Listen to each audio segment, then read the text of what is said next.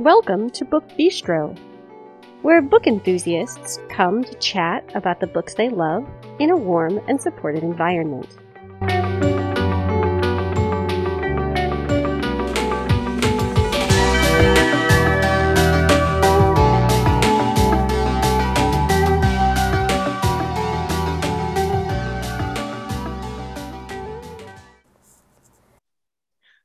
Today is Thursday, July 7th, 2022. This is Shannon, and tonight I'm here with Stacy, Georgina, and Brooke, and we are delving into the fabulous world of paranormal women's fiction. So think like urban fantasy with strong female heroines over the age of 40. Yes, yes, and yes. Finally. Yes, because we are all over the age of 40. Yes, and so are. this is good. This is good. So we are going to get started with the usual housekeeping information. Then Brooke will start us off with her first book, followed by me, Stacy, and last will be Georgina. You can find us on Twitter and on Facebook by searching Book Bistro Podcast. You can always post just on the Book Bistro timeline. Some of you have done that. I'm always so happy to see when you've published posts there. You can join our Facebook listener group where you can chat with us as well as with other podcast listeners. You can keep an eye on some of what we're reading. We usually update you each Wednesday with a look at our current reads. If you'd like to get a hold of us and social media is not really your thing, you can email us. That address is thebookbistropodcast@gmail.com. So my first book this evening is Magical Midlife Madness, Leveling Yay. Up, Book 1 by K.F. Breene. Of course Yay. it is. Right? Of course it is. And as Shannon and I were talking about this a couple days ago, I remember you mentioned that K.F. Breene was kind of the one that kind of started this whole idea of books about women over 40. Yeah, she was like one of the first Fab 13, people I think, to do right? this. Yes. Yeah. So our main character's name is Jessie, and Jessie is about 40 years old. Her husband one day tells her that he wants a divorce, and he's kind of shocked to get her reaction. She's kind of like, okay, sure, whatever. He offers to let her stay in their house, and she's like, nope, I'm going to go and live with my parents for a bit, see what I want to do. So she packs up her bags and moves in with her parents. And oh my God, people, I will have to tell you, I was busting a gut. Like my dad thought I was losing it or something because I couldn't stop laughing. Like the parents are too much. She comes out for breakfast one morning and she's chatting with her mom about whatever, and she looks over and her dad's like butt naked, and she's like, oh my God, Dad, like I did not need to see that, like you need to cover it up, like cover up your begonias. That's what she calls them. And and he's like, well, I sleep naked because, well, it was tightening my begonias and I didn't like it. Oh my God. It was making me breathe all, and I couldn't stop laughing. Like I really honestly could not stop laughing. So obviously this arrangement was not working for her. So one day she's out with her best friend Diana, and her friend tells her that her grandmother. Her grandmother's looking for somebody to be a like caretaker for their it's for a home that's in their family called Ivy House. So she said, sure, why not? Like I remember this house back when we were kids. I was like loved it, and I have nothing else kind of set up right now, and it sounds like something I might want to do, so why not? So she heads out there, and there we meet some pretty eccentric characters. We meet her next door neighbor, who's an older woman, and like she shows up and her neighbor's throwing rocks at people passing by her house. Oh, so you can only imagine. And she's got this like Irish brog, and it's just sounds. I can just hear this in my head, and I'm like laughing. We have another character is this older man who is the butler for Ivy House. His name is Mr. Tom. And we also meet Edgar, who's their eccentric old gardener. So like these are the kind of the people that we meet. And Jessie doesn't really know a lot about these people, but as the book goes on, we learn that there's special things about these people. This community is a community of magical beings. We have shifters, there's vampires, there's gargoyles, there's all sorts of people. They all kind of collected to this place because it's kind of like when you're looking for a place to be, you want to have somewhere where it's safe. And one of the characters that we also meet, his name is Austin Steele. And Austin Steele is like the alpha of the community. He is a shifter, and he takes people under his wing and protects everyone. So he's a little bit worried about the fact that Ivy House now has a new caretaker, because if Ivy House accepts Jessie, so Ivy House, it kind of like, it doesn't just get passed down from family member to family member. You kind of have to be judged as worthy by the house. Oh. So Jessie, through this book, she's being tested by the house, and she's also discovering things about the house because she's got to find a certain thing in order to be fully accepted by the host. And that, my friends, is all I'm going to tell you for now, because I don't want to give anything away. But if you are looking for an amazing heroine who is middle-aged and who runs into some pretty interesting characters, I did forget to mention one horrifying part. There's a room full of dolls. And like on different shelves, there's also pieces creepy to replace parts of the dolls. Oh. And you don't get to see the dolls as much in this book, but in later books, oh my God, guys, these dolls are horrifying. That's all. Yeah, they are. They are. But they're funny at the same time, but horrifying. So this is Magical Midlife Madness, Leveling Up, Book 1, and it's by K.F. Breen. Yay. I liked this book a lot. I need to get back to the rest of the series, but this one was definitely, I particularly liked the gargoyle. So I'm going to stick with the theme of course, because it will surprise absolutely no one that my first book is Starlight Web, Moonshadow Bay, Book 1 by Yasmin Galenorn. Yes. Now, I will have everyone know that I did text Brooke before I decided to do this to see if she was going to do it, because I would have given the beloved Yasmin to someone else had Brooke really wanted to do it. But she declined, and I was happy. Now I get to talk about it. So this is Yasmin Galenorn's sort of first foray into paranormal women's fiction, and it is a trend that she will be continuing. We have a new series coming out of hers in October, and this is going to be the Magic Happens series. And it is set in the same universe as Moonshadow Bay and my very favorite, which is Whisper Hollow.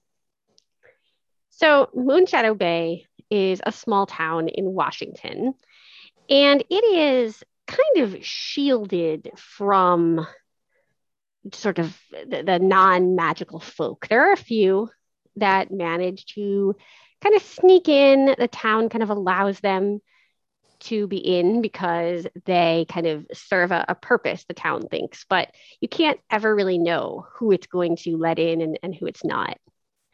But January Jackson grew up in Moonshadow Bay, and she left when she got married. And as is often the case in these books, her husband was not a stellar individual. And when she is about to turn 41, they get a divorce and she returns home to Moonshadow Bay. Her parents have recently died in an accident and she has inherited their home.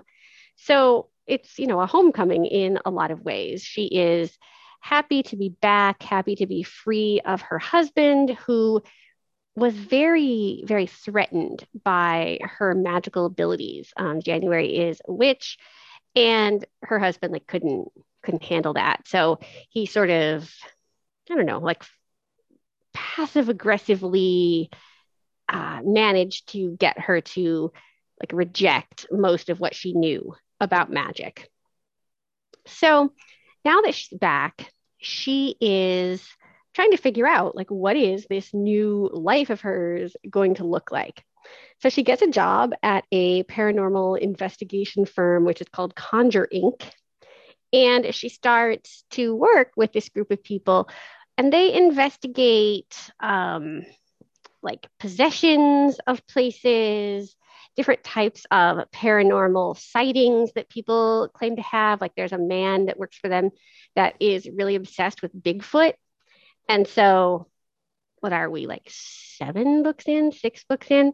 And he's still going out on all of these sightings to try to see if Bigfoot actually does exist. So we see kind of January come into her own as she's working for this agency. We see her reconnecting with her best friend, Ari, who she kind of had to put a distance between. They didn't spend a lot of time together when she was married because Ari is also someone with magical abilities, and the husband he just wasn't gonna have that. So she's sort of reconnecting to herself and the memories that she sort of pushed aside of her childhood. She also meets a wolf shifter whose name is Killian, and he is a veterinarian, which I love. I think it's very cool that there's a wolf shifter who is a vet.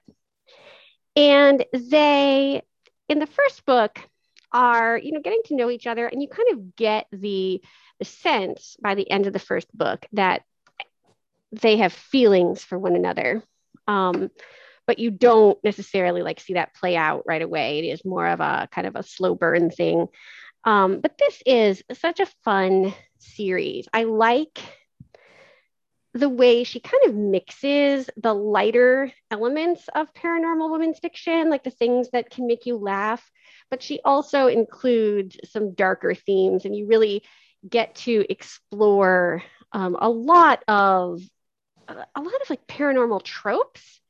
There's a book later in the series where January accidentally downloads a demon from the internet. which I thought was very clever to kind of take technology and give it sort of that magical spin. It is no secret, and has not been a secret from the start of this podcast, that Yasmin Galenorn is my most favorite and beloved author. But I just think that Moonshadow Bay is a very, very special series, and I'm hoping that with this one and then with Magic Happens, I hope she does continue to write in this particular genre of paranormal fiction, because she does it so incredibly well. So this is Starlight Web, Moonshadow Bay, Book 1 by Yasmin Galenorn. And I need to read it. Yes. So my first book this evening is by a very new to me author, and this book just came out this year, actually. It's called Midlife Magic and Magnolias, Magic at Midnight, Book 1 by Meredith Carlisle. And, there are some trends within paranormal women's fiction. So if you're okay with that, I sort of feel like there's a bit of a formula. And the formula typically is that the woman is either just approaching 40 or in her early to mid 40s, and she and her husband are in the process of divorcing. And that holds true for my first book. Alex is 44 years old. Her husband was caught banging someone else, and he is leaving her. And he doesn't sound like he was all that, worthy of her time and attention anyway. No. And at the same time, she's also been, she's lost her job. The career she's been in magazine journalism for most of her adult life. And Alex is sort of kind of at a pretty low spot. As our book opens, it is a week before her 45th birthday. And for the last 8 generations in her family, every woman has died in her 45th year. Whoa. Most of natural causes, one being literally hit by a clown car and passing away. But the rest, clowns. Right, We're clowns. just talking about why clowns are bad. Yes, clowns are bad. Clowns who drive cars are worse. But anyway, yes, so Alex has daughters in their early 20s, and she's first of all, very worried about what's going to happen to them. And also, she's going to spend every moment of every day, and has since she was in her 20s and she had her oldest daughter. She's spent all this time trying to figure out what the hell is going on with her family so she can hopefully prevent it from happening to her and leaving her girls. Fair. She lost her own mother when she was 15 and was raised by her mother's closest friend, Eleanor. So her adopted Aunt Eleanor. The book begins with Alex driving into the retirement community where Aunt Eleanor lives, and she's going to stay there because she's lost her house, she's lost her husband, she's lost her job, and she's feeling pretty low. But it's okay because Aunt Eleanor will be there with tequila and all will be well. Well, as she's walking into Aunt Eleanor's house, she sees her neighbor Nellie spying with binoculars from her porch and watching her. That's all Nellie does, because Nellie and Eleanor have a bit of a long-standing issue with each other. And so, so she goes into her aunt's house and starts partying it up with her best friend, Nikki, and her aunt. And her best friend works at a genealogy lab and has found some information that dates back actually 9 generations. And they think that Alex might be a long lost heiress to a family line which has the same last name as her, but spelled slightly differently. But the thing is, no one can really find this Magnolia house, but she gets some information from an attorney in this small town in, I believe it's South Carolina. And so after she has some partying with her aunt and her best friend and catches her aunt fooling around with her geriatric man, she decides that she's going to just sneak away and go check out this house on her own. And that's when things start getting very intense for dear Alex. All of a sudden, like, she's driving and the GPS is giving her like weird directions, and the road will go fuzzy and then it'll pop back into focus. And when she finally ends up at Magnolia House, very strange things begin happening in terms of how the house responds to Alex stepping across the threshold. And during this book, Alex is going to learn a lot about her ancestors, her family, Magnolia House, and the town of magical people that Magnolia House and her ancestors have supported for years and years. And Alex is also going to learn more about herself and her strength.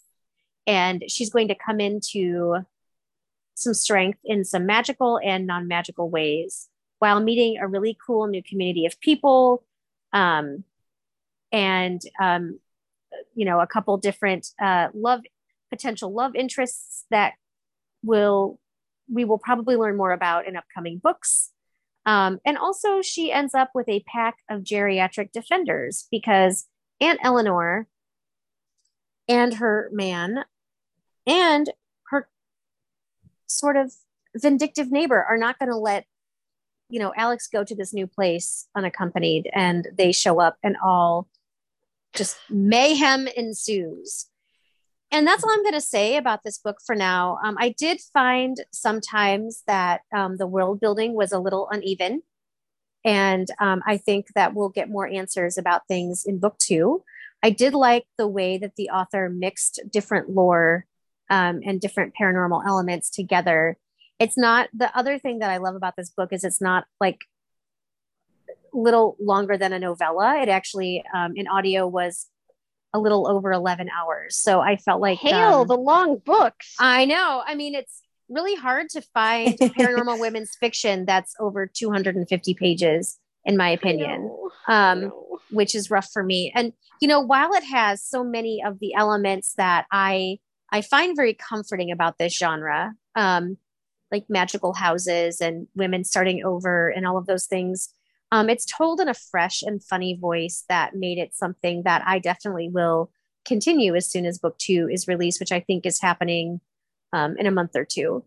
So Ooh. This again, yes. So this again is Midlife Magic and Magnolias, Magic at Midnight, book 1, and it's by Meredith Carlisle. My first book that I'm going to talk about is It Sucks to Be Me by Kristen Painter. And it's the first in the Fangs, First Wives Fang Club. Yes, what's it called? It is the first in the Fangs. First Fangs Club, I think it is. Yes, First Fangs Club. And so Donna Bella, that is her actual name, is married to the mobster. Like, her brother-in-law is the head mobster, and his name is Tony, and her sister-in-law is named Lucinda, and her and Lucinda have this, they hate each other. All mob wives, they compete, dressing to the nines and being mean and catty to each other. So Belladonna it's 2 a.m. and she sees policemen on her door and thinks her husband has finally been arrested. But it ends up that he's dead. And so she's like, this can't be real. How could my husband be dead before I put him in prison? And Belladonna is very angry that he died and left her to clean up the mess he left behind with the mob. So Tony says, her brother-in-law, that she can get out of the mob if he does one last favor for him. And against her better judgment, she agrees. Of course, things go sideways in a big way. She decides that before she does this thing, she's going to go to the cemetery and yell at her husband, even though he can no longer hear her. And so she's screaming like a crazy woman in the cemetery when this man comes out of nowhere, attacks her and bites her. And she doesn't really understand, because she kind of blacks out and wakes up to this woman feeding her from her wrist. And so she gets turned, but doesn't want to accept it. So she goes to the rendezvous where she's going to do this one last thing for her brother-in-law. But it ends up where it goes sideways. Like, they tried to, I don't know if they tried to take her or kidnap her or how, but it doesn't go well for the men. She suddenly finds herself with vampire strength. There is a lot more. This was a really fun series. I did read all 5 books, even though I just started yesterday. I listened to them all, one after the other. It's a really good series. Belladonna ends up finding herself in this series and really coming into her own. And she does grow from being just a mob wife to something that I was actually, I like a lot of women's fiction, but this was a really good series. This is The First Fangs Club, It Sucks to Be Me by Kristen Painter. It's like I read one of her vampires other and a series, mob. and I'm going to be looking for this one. So my next book this evening is Hexes and Hot Flashes. Oh, The Oracle of Winter, Book 1 by Lisa Manifold. And this is actually my first book of hers. And I haven't really read many books about oracles, so I was pretty excited about it. So our oracles main are characters, cool. yeah, I agree. So our main character's name is Winter Chastain. And 6 months prior to the book starting, her husband dies in a helicopter accident. He ran a company that did helicopter tours, and so there's an accident, and he dies. So she's been grieving, and she's pretty upset about it. One of their mutual friends calls and says that he wants to come over and get her to sign some paperwork for the insurance money. Their friend is the insurance person. So he comes and he's very doesn't want to look at her face and is very uncomfortable. So she knows that he probably has not very good news, but she can't really figure out what the problem is, because it's very clear what happened, and she knows that they've been paying their policy dues and all the stuff, so she's kind of confused. Well, she finds out that her husband actually has another family. He's got a wife and 2 young children. Oh, So even though Winter and her husband Derek were the ones paying for this policy, he's making it that she gets 20% and the other family gets 80%. oh. So Derek and Winter have 3 children, and they're all in university. So they're paying for all their education, and she's a little bit stressed out about this, but she also knows that she has the money from selling the business. So she's not completely worried, but she's very pissed off because she just doesn't even know what to do. So she decides that she's going to go and drink at a bar, because we all do that, when we're pissed off, we go drink at a bar. Why not?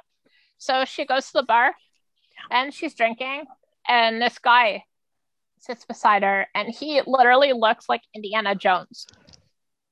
So she gets talking to Indiana Jones. She nicknames him Indy. His name is actually Asher, but she nicknames him Indy, and she's chatting away, and she decides to go to his hotel room with him. So she's in the bathroom in the hotel room getting all freshened up and stuff, and she hears some stuff happening outside the room, and she's like, what the hell? So she's like, Asher, are you okay? She goes out, and the hotel room's a mess, and Asher is missing. Oh. So she's looking everywhere and trying to figure out what the heck. So she sits down on the couch, and she finds this metal bracelet. And I don't know why, but she puts it on, and she ends up that's a bad idea. I know, you really shouldn't just randomly put things on. I don't know, I don't understand. No, but she puts it that. on, and she blacks out, and then she comes back to being whatever, and she's like, oh, that was weird. So she calls the police, and the police do their thing, and they're very suspicious of her and whatever. So she goes home. And she's like, I don't know, this is so weird. But then she has these voices kind of talking in her head, telling her things, whatever. And she realizes through things that she learns that she is now considered to be an oracle. So there's some sort of magic that's in this bracelet that I forgot to mention, kind of soaked into her wrist, and is now a tattoo. So it's a talking tattoo, really. Whoa. So talks to her and tells her kind of gives her warnings. One time she's in danger, and he says get out of there. He's much stronger than you. You're not going to be able to do anything. You need to go and hide. and stuff like that. During this also, we get to meet the previous Oracle. She is now a ghost. And she gives her input on things and like trying to teach her what her new job is. The way that she learns that she's an Oracle is this guy is on her step when she gets home. His name is Logan. And he's like, I need your help. So Logan is a panther shifter. And he like woke up in this somewhere and he doesn't know who he is. Oh. So through this book, Winter starts trying to help him figure out who he is, because in order for her to become like a full Oracle, she needs to successfully complete this job. If she doesn't, then like she doesn't become the Oracle and it gets passed on to somebody else. And she wants to be, because she's learned enough about it that she's really interested. And that, my friends, is all I'm going to tell you. So this is Hexes and Hot Flashes, The Oracle of Winter, Book 1, and it's by Lisa Manifold. Put on a strange bracelet and it will absorb into your skin and become a tattoo that talks to you.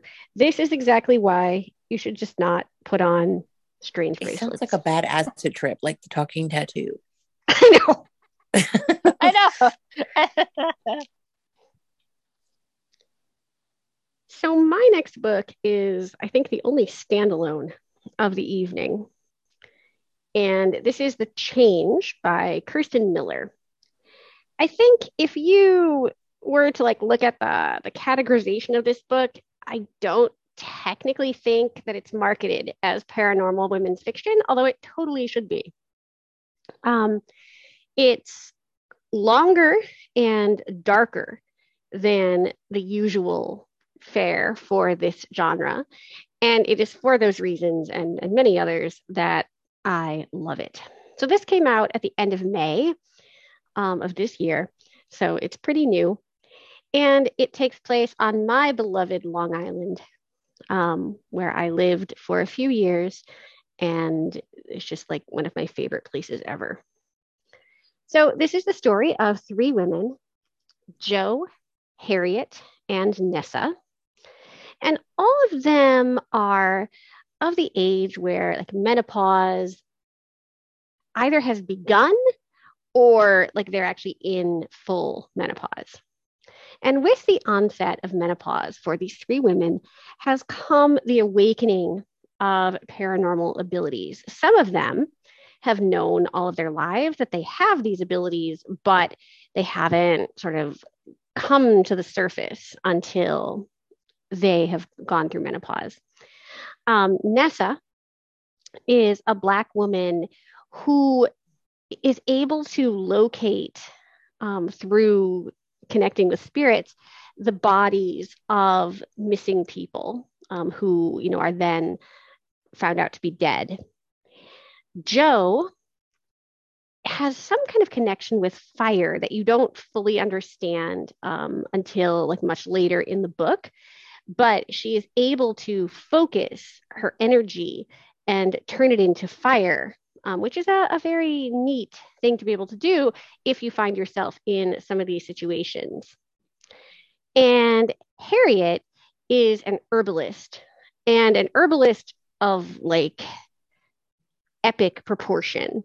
Her garden all of a sudden, like overnight, just turned into like this jungle of herbs and plants. Even some of these grow in her house. And she has all this knowledge of herbal healing. And so these three women have not known each other up until this point, but they meet through a series of circumstances that I will not disclose. And they find that there's sort of like this triangle of power in their kind of area of the country. So like we know Jo is sort of the protection, and Harriet is the healer, and Nessa is what they call the light, who brings sort of missing people home again, even though in most cases the missing people are no longer alive. They begin to investigate a series of murders when Nessa is contacted by a spirit, and they find that there are some very rich men in their community who have been using their money and their power to abduct and murder young women. And most of these women are women that, are like sex workers or drug addicts, people that the police, for various reasons, have decided are not worth investigating. So our three heroines join forces to sort of bring justice to these particular women. This is a book of feminist rage, of feminist power. It does some different things than I think some of the like traditional PWF does, in that like one of these women is still married in the book, and she's learning, how to be a mother and a wife, as well as being this like very strong character, like in her own right. I really, really liked this. If you do it in audio, January Lavoie is the reader, and she is like fantastic.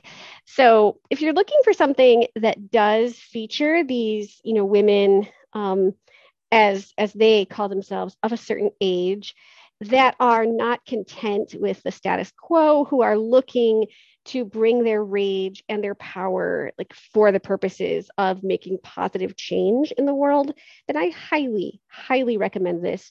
It is The Change by Kirsten Miller. It reminded me a little bit of Her Majesty's Royal Coven by Juno Dawson, just in kind of the way like women are working together to, again, affect positive change. I will definitely be looking for this book. Yes. The book I am about to talk about brings me so much joy in my heart that I just cannot even begin to express it. I love it. I love the series. I know because of my fabulous recommendations. Our dearest Shannon has read it. I think Brooke has read it. Yes. And I hope soon Georgina will read it. Because everyone should read the 40 Proof series by Shannon Mayer. Yes, because it is delightful. So the first book in the 40 Proof series is Midlife Bounty Hunter. Again, it's by Shannon Mayer. This book is about Bree. Bree is 41 years old, and she is out of ducks to give. Because you see, her marriage has sort of exploded, as so many in this genre tend to do. And she's like broke, no like house, no job. And actually, she's living back in Savannah in her ex-husband's much younger, hotter cousin's guest room. Right? Like, oh my God, that's a lot. And really, her only friend is a skeleton named Robert. Oh, the skeleton. My favorite character in the series. Now, Bree is trying to find a job, and the only thing that she can find actually is a job where she would have to return to the shadow world that she had walked away from years ago when she moved to Seattle. And, she's been kind of ignoring it for most of her adult life. But in order to, earn a paycheck and to kind of get out of this hole that she has fallen in, she is willing to, go out and try this job back in the shadow world. And so she is put with a group of younger men who laugh at her and don't believe that she can do this job. And she goes through a bunch of training, and she meets a bunch of supernaturals, if you will. There's a bunch of hot men all vying for 41-year-old Bree's attention. And honestly, like, I don't know what else to say about this book without giving away a lot There's a lot of really interesting paranormal lore in this book. Savannah is a really interesting place. It really, in my opinion, comes to life on the page, the way that Shannon Mayer writes about it. There's some questions about, pause, Hume. Is it her grandmother or her aunt? Her grandmother. Grandmother. All right, resume, Hume. There's some questions about her grandmother and her grandmother's house that kind of crop up throughout the series. And, you know, as Bree is kind of learning a lot about herself and the woman that she is sort of becoming as she starts this new chapter in her life, she's also forming this beautiful, gorgeous, wonderful found family it just adds so much depth to the series. And this book had me laughing my ass off, like cackle laughing, the ugly laugh that you can't control. And, you know, I just think that I'm not going to tell you anything else about it because I think you just need to read it so you can get to know all of the characters like Bree and Robert and the Fish. skeleton horse. And the skeleton horse, which you will not meet until later. And Fish. No, you will. That's not book one, is it? Yeah. Oh, sorry. Delete that part. Like later, like not right at the beginning of book one, but I thought that was book two.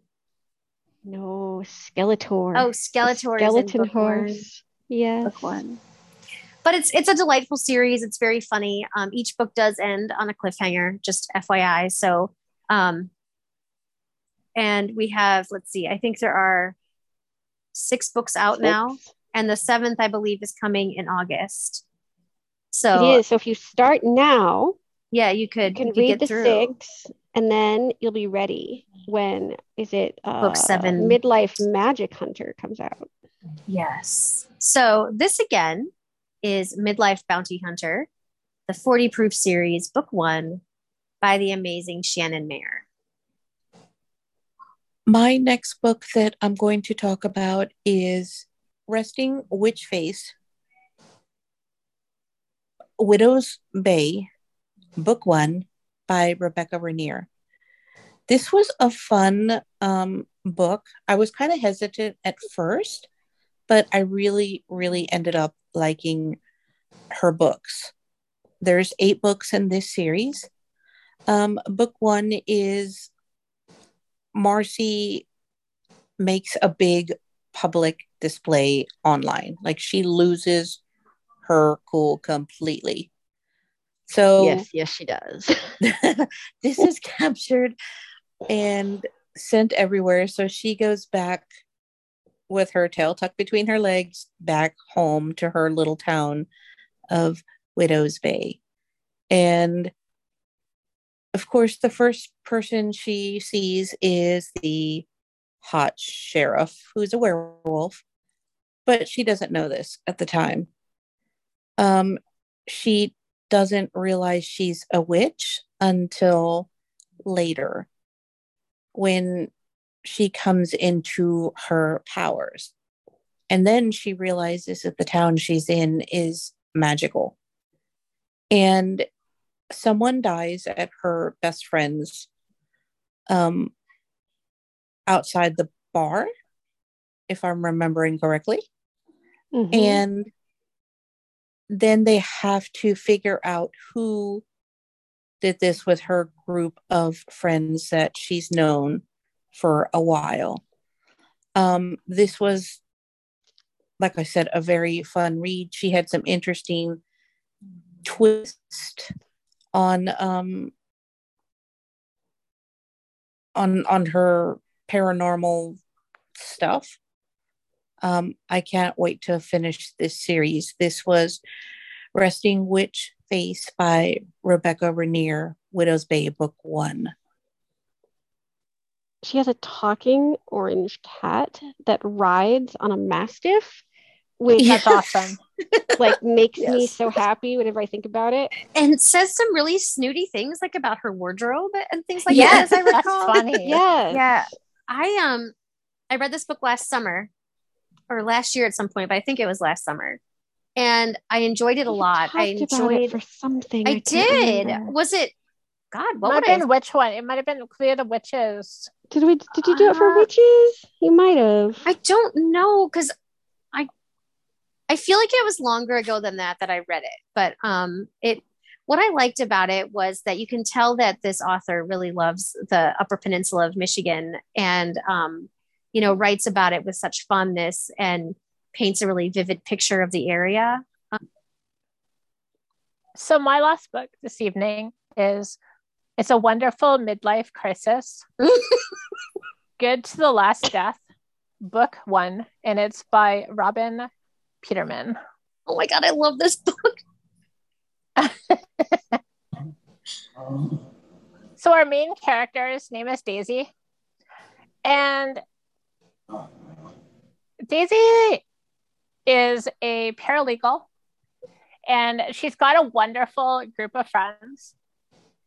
And her boss is not the nicest person. She is kind of bitchy. And she asks Daisy this, I thought this was funny.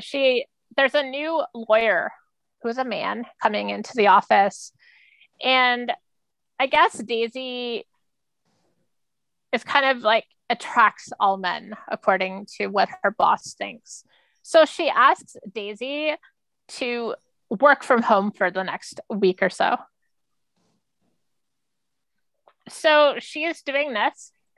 And at home, she's got a bit of a situation going on. She has a bunch of ghosts that are treating her house like a bed and breakfast. And like when we first start the book, we don't really understand this because she kind of just lives with these ghosts. And she's like, I don't speak ghost. I don't know what you want, but like, do your thing. I'll do my thing. Like, that's just the way it goes.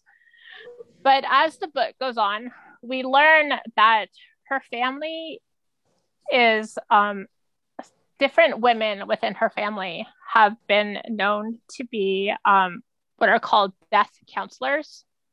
So what they do is they help the dead figure out why they're stuck where they are. They're kind of stuck in limbo. So I love the first ghost that she helps out. His name is Sam. And his wife has Alzheimer's, and before he died, he would always like make sure she knew where her glasses were. Like he always put her glasses in a certain spot. But since he's passed away, like she's not been able to find her glasses. And it really bothers him. So he wants her to be able to go and to find her his wife's glasses. Like he tells her where they are. They're in the cookie jar. And he gets her to go into the house without the wife knowing and to put them in the spot where he always put them. Because on the little chain thing that her glasses are attached to is her wedding ring. Because she always used to lose her wedding ring. So they made it that it's attached to her glasses, which she needs, so she'll never lose it. So she does this, and it's just a great thing. I thought it was so cool. Her friends get her a puppy. I absolutely loved her puppy. She named it Donna, which I thought was hilarious. And she has her dog, and her dog can see dead people and is helping her to, I don't really understand, but it kind of helps her to know what some of the ghosts are telling her, or if they're telling her the truth, or if she's determining it right. I don't really understand. It's like a magical dog. So as we learn, we end up learning that the dog is actually a hellhound. I know. So you imagine this hellhound being all like breathing fire or like some kind of fire, but like as far as I know, it's just like this random puppy. And so she's having a great time with her. And we end up meeting this male lawyer that has gone to her office. And his name is Gideon. And we learn that he is the Grim Reaper. Oh. And they begin to get to know one another. And she's kind of like, I'm not really ready for a relationship. So like a year prior to this, her longtime husband, they were married for 20 years, he died. and in an accident. And so she's grieving because it was a very long, loving relationship. And like all these ghosts are coming, and she's kind of wondering why isn't Steve coming to visit me? He must she's thinking he must be all good and he must be in a great place. But he ends up popping up, and we learn some things about him and about their relationship. And then from what we learn, which I don't want to give away, this kind of like the point of the book is him trying to get the last things done, like get things kind of squared off, because there's things that he didn't tell her that are affecting her life and making it hard for her to be happy. So he wants her to be happy. And so I really like this book. Like, it has ghosts in it, which I don't really enjoy ghosts, but they're kind of entertaining. Like, so if the ghosts get really excited, sometimes their limbs fall off, like their arm might fall off. And then she gets out, she has a whole bunch of super glue, and she just super glues it back on, which I thought was really kind of random, but I thought it was hilarious at the same time. So it's a wonderful midlife crisis. Good to the Last Death, book 1, and it's by Robin Peterman. And I'm pretty sure Stacy has read this. I read the first 4 books back to back. This book especially made me laugh my ass off. I could not stop laughing, hoot laughing. It was terrible. It's like a banana pants book, and I could not stop reading it. And I read them in audio, and Jessica Almacy, I think that's how you say her last name, reads it. And oh my God, she was so funny. The way she made the ghosts talk, because I think Brooke mentioned this, that she has a hard time understanding what the ghosts are saying. It kind of sounds like gibberish to her. And the way that the audiobook narrator made these ghosts talk, I was crying. I was wiping tears off my face. I was laughing so hard. So I found the first 4 books to be delightful. I need to catch up with the series. Yeah, there's 8 of them now. I know. I don't know if that's the end. I'm the only reason why I stopped is because the next one hadn't come out yet. And then, by the time it did, I had sort of, I was reading something else, but I thought this series was clever and funny, and just, especially the first book, it was just really quite delightful. So my last book tonight is Throwing Shade, Magic After Midlife, book 1 by Deborah Wild. Deborah Wild has written a couple of urban fantasy series. One is called Blood and Ash. The other one is The Unlikable Demon Hunter. I've never actually read them, but I do kind of want to. But this, Throwing Shade, is paranormal women's fiction about a librarian. And I really like books about librarians for obvious reasons. Although Miriam is a law librarian, so that's not quite as stellar to me, but still. In Canada, I believe in Winnipeg. And she is living with her teenage daughter, who she co-parents with her ex-husband, who is a gay police officer. And she lives on one side of the duplex, he lives on the other, and their daughter kind of goes back and forth between the 2 duplexes. So Miriam is very good at her job. She's very dedicated, but there's kind of a spark missing in her life. Her best friend Judith, who is like a sculptor, is always telling her, you have to live a little bit. You can't just go home at the end of every night, and you have to get out there. And Miriam just she doesn't know. She just doesn't. She doesn't feel like that's the right thing for her to do. But when Judith goes missing, she starts to kind of get out into the world in ways that she hasn't in a very long time, because she's trying to, of course, find her friend. Now, what you learn about Miriam pretty quickly is that she has this power, and it's a power that I don't fully understand yet. And I think you have to read more of the series to fully comprehend what it is that she can do. But her shadow is a separate entity that she has named Delilah. And through her ability to connect, like with her own shadow, she can also interact with the shadows of other people and other sort of supernatural beings. So if she's like in a fight with someone and she wants to disable or kill them, she can like take their shadow in her hands and like sort of crumble it. And this is apparently very bad for the person that she's doing this to. So she has done this apparently a couple of times in her life, like prior to us meeting her. But wow. But she has led, like she's decided that she needs to, you know, push magic like to the back of her life and like not acknowledge it. But when Judith goes missing, she realizes that Judith is also a magical being and has been keeping this, you know, same secret that Miriam has. And she learns that there's a whole kind of underground magical community that she has been like on the outskirts of for a really long time. She meets a wolf shifter who is kind of her reluctant ally in this book. I kind of get the sense that there will be a relationship between these two in later books in the series. But he is this really, he has a French accent, which I just think is like very, very funny and cool. She calls him Huff and Puff all the time. That's like her like nickname for him, and he hates it.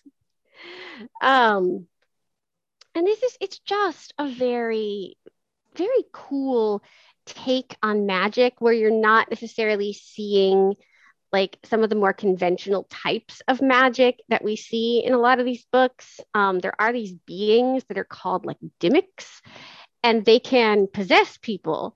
And somehow they do this like between sunset on Friday and sunset on Saturday. Like that's somehow the time when I don't know if there's like a veil that's thin, but like something happens during this time when like they can possess you.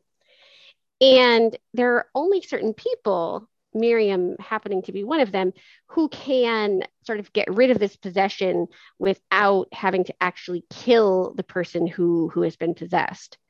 So there's a lot of like very interesting magic here that feels very fresh. I have to be honest and say that I don't love the audio narrator for this series. Her name is Croix Provence, I think. And she reads like she's smiling all the time. And I just get the impression that she's about to burst into laughter at any moment, even though sometimes like some of the stuff that she's reading isn't supposed to be very funny. And so that just like kind of annoyed me. So I don't know, but it's very possible that I will finish the series as an ebook because for some reason, even though I speed up my audiobooks to like 3 times normal speed, I was still really frustrated by the way she read. But I really like Miriam as a character. I like watching her kind of grapple with her responsibilities to the mundane world while she is like you know coming into her magic again. I think we see often, you know, people who kind of leave the mundane world behind and become like fully ensconced in the magical world. And Miriam can't do that because of her daughter and her like, you know, responsibilities to other people like in her community. So this is Throwing Shade. It's Magic After Midlife, book 1 by Deborah Wild. I love this book. I love the wolf shifter. I loved Miriam. I really like the relationship with her daughter. Yes. To me, it had some Lorelai Rory vibes to it, the way that they talk to each other. Yeah. Yes. I loved that she was able to co-parent with her ex-husband in a, as I recall it, a pretty respectful way. Yes. And I really like how she was slowly introduced once again, sort of into the magical aspects of herself and of the community. This book was really a solid, really good read for me. And again, it was one of those where the first book was out, and because I had to wait quite a while for the second, I was just reminded by Shannon of this series, and now I need to pick it back up because I think there's at least 4, if not 5 books available in the series now. So I'm a little behind. My final book of the evening is Betwixt and Between, Book 1 by Dorinda Jones. This book is about Defiance Dane, former restaurateur. And I think you think of Deliverance Dane. I know the Physic, the Physic book of Deliverance Dane. Yes, but this is Defiance Dane. Now, Defiance is, living in Defiance is living in Phoenix, Arizona, and she's hit rock bottom. She's going through some shit. Her ex-husband's being a tool, took her restaurant, took everything. And she's just basically living on fumes. But then, surprise, surprise, she gets notified that she has been left a house, as so often happens in paranormal women's fiction. She's been left a house by an unknown... I want a house.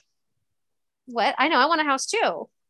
She's been left this house by an unknown benefactor in Salem, Massachusetts. Ooh, I especially want a house in Salem. I know. And what does Defiance Dane have to lose? Well, really nothing. So she basically puts the rest of her savings into filling up her car with gas. She packs all her shit, and she lets her best friend Annette know she's moving across the country to go look at this house. And she does. And she meets the attorney the realtor who is handling the sale of the house out in front of the house. And the realtor is all like jumpy and nervous and weird about the whole thing. And is just trying to get her to sign the papers and, like let this woman get back to her day, because this woman is clearly frightened of this lovely house. And Defiance is kind of like, okay. And so she signs the papers and goes inside and begins to realize that the house is quite fascinating. Its name is Percival, and it is a sort of magical house. And as she's kind of learning about this house, she's talking to her friend Annette on the phone and talking about some pretty funny topics, when all of a sudden, who should walk into her kitchen but a completely tatted up, gorgeous man. Defiance, who's in her 40s, is like, holy hotness, Batman, this is something extra special. And this guy is sort of like a handyman who cares for the house and the property. Well, so Defiance is trying to figure out, who left her this house. She's given, I want to say it's like a flash drive. I can't quite remember, to be honest, with information from the woman who has passed away about her.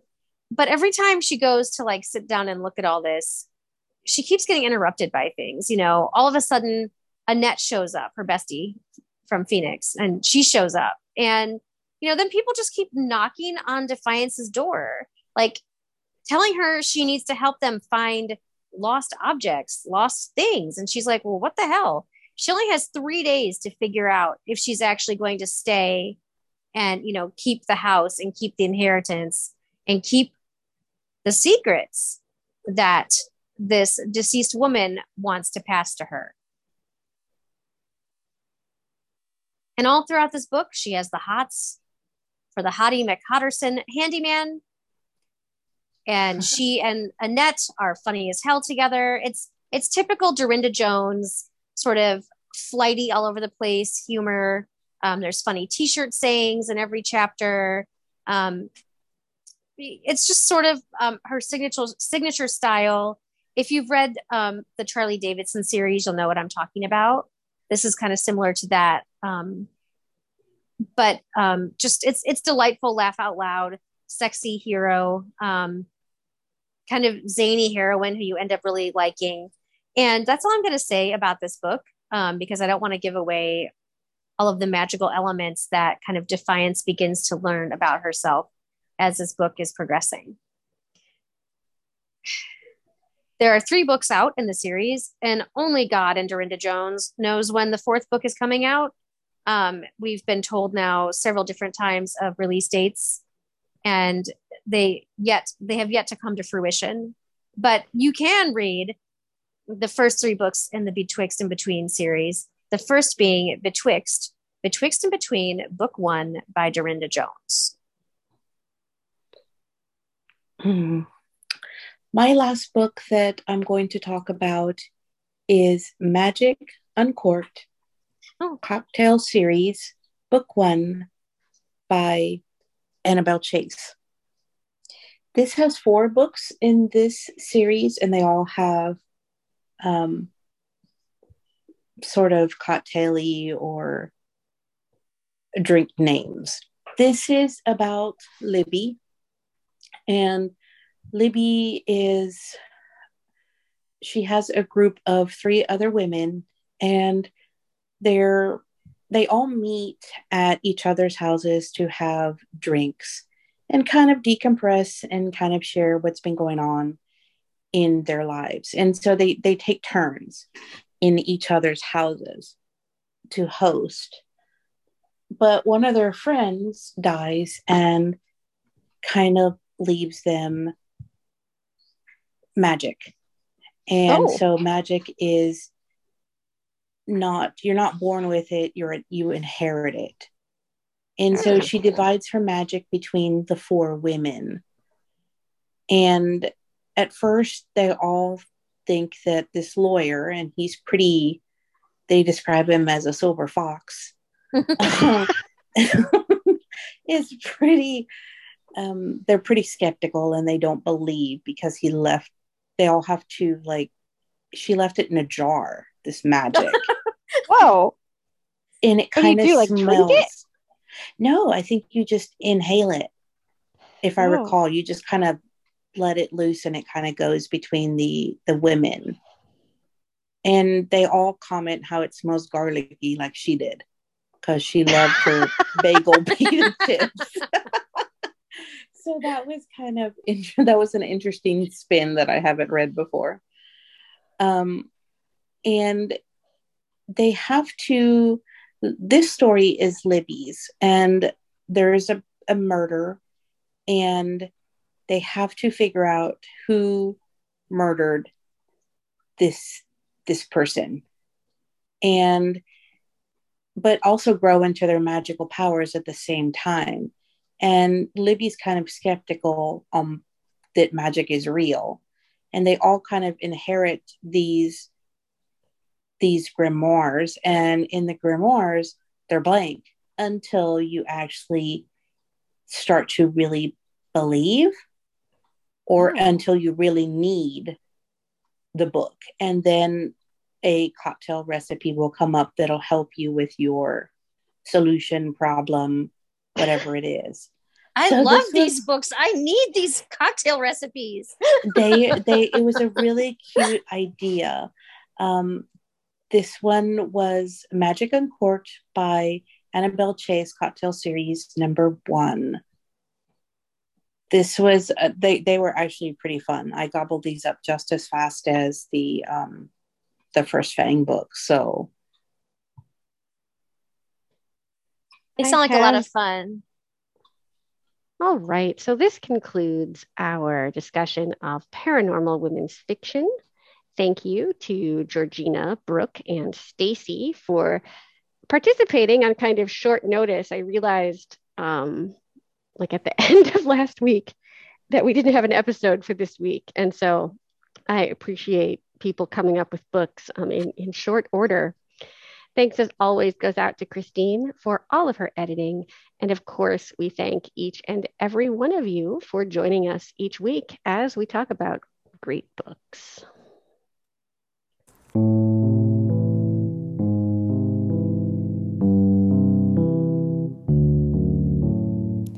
If you would like to leave us a rating or a review, you can do that on Apple Podcasts or any other platform that you use to access the show. Not only does it tell us what you think, but it also helps other people find us when they're looking for book-related podcasts. It kind of advances us in the Google algorithm.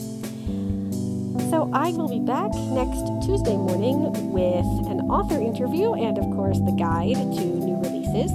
And some number of us will be back on Friday with more bookish greatness. Take care, everybody.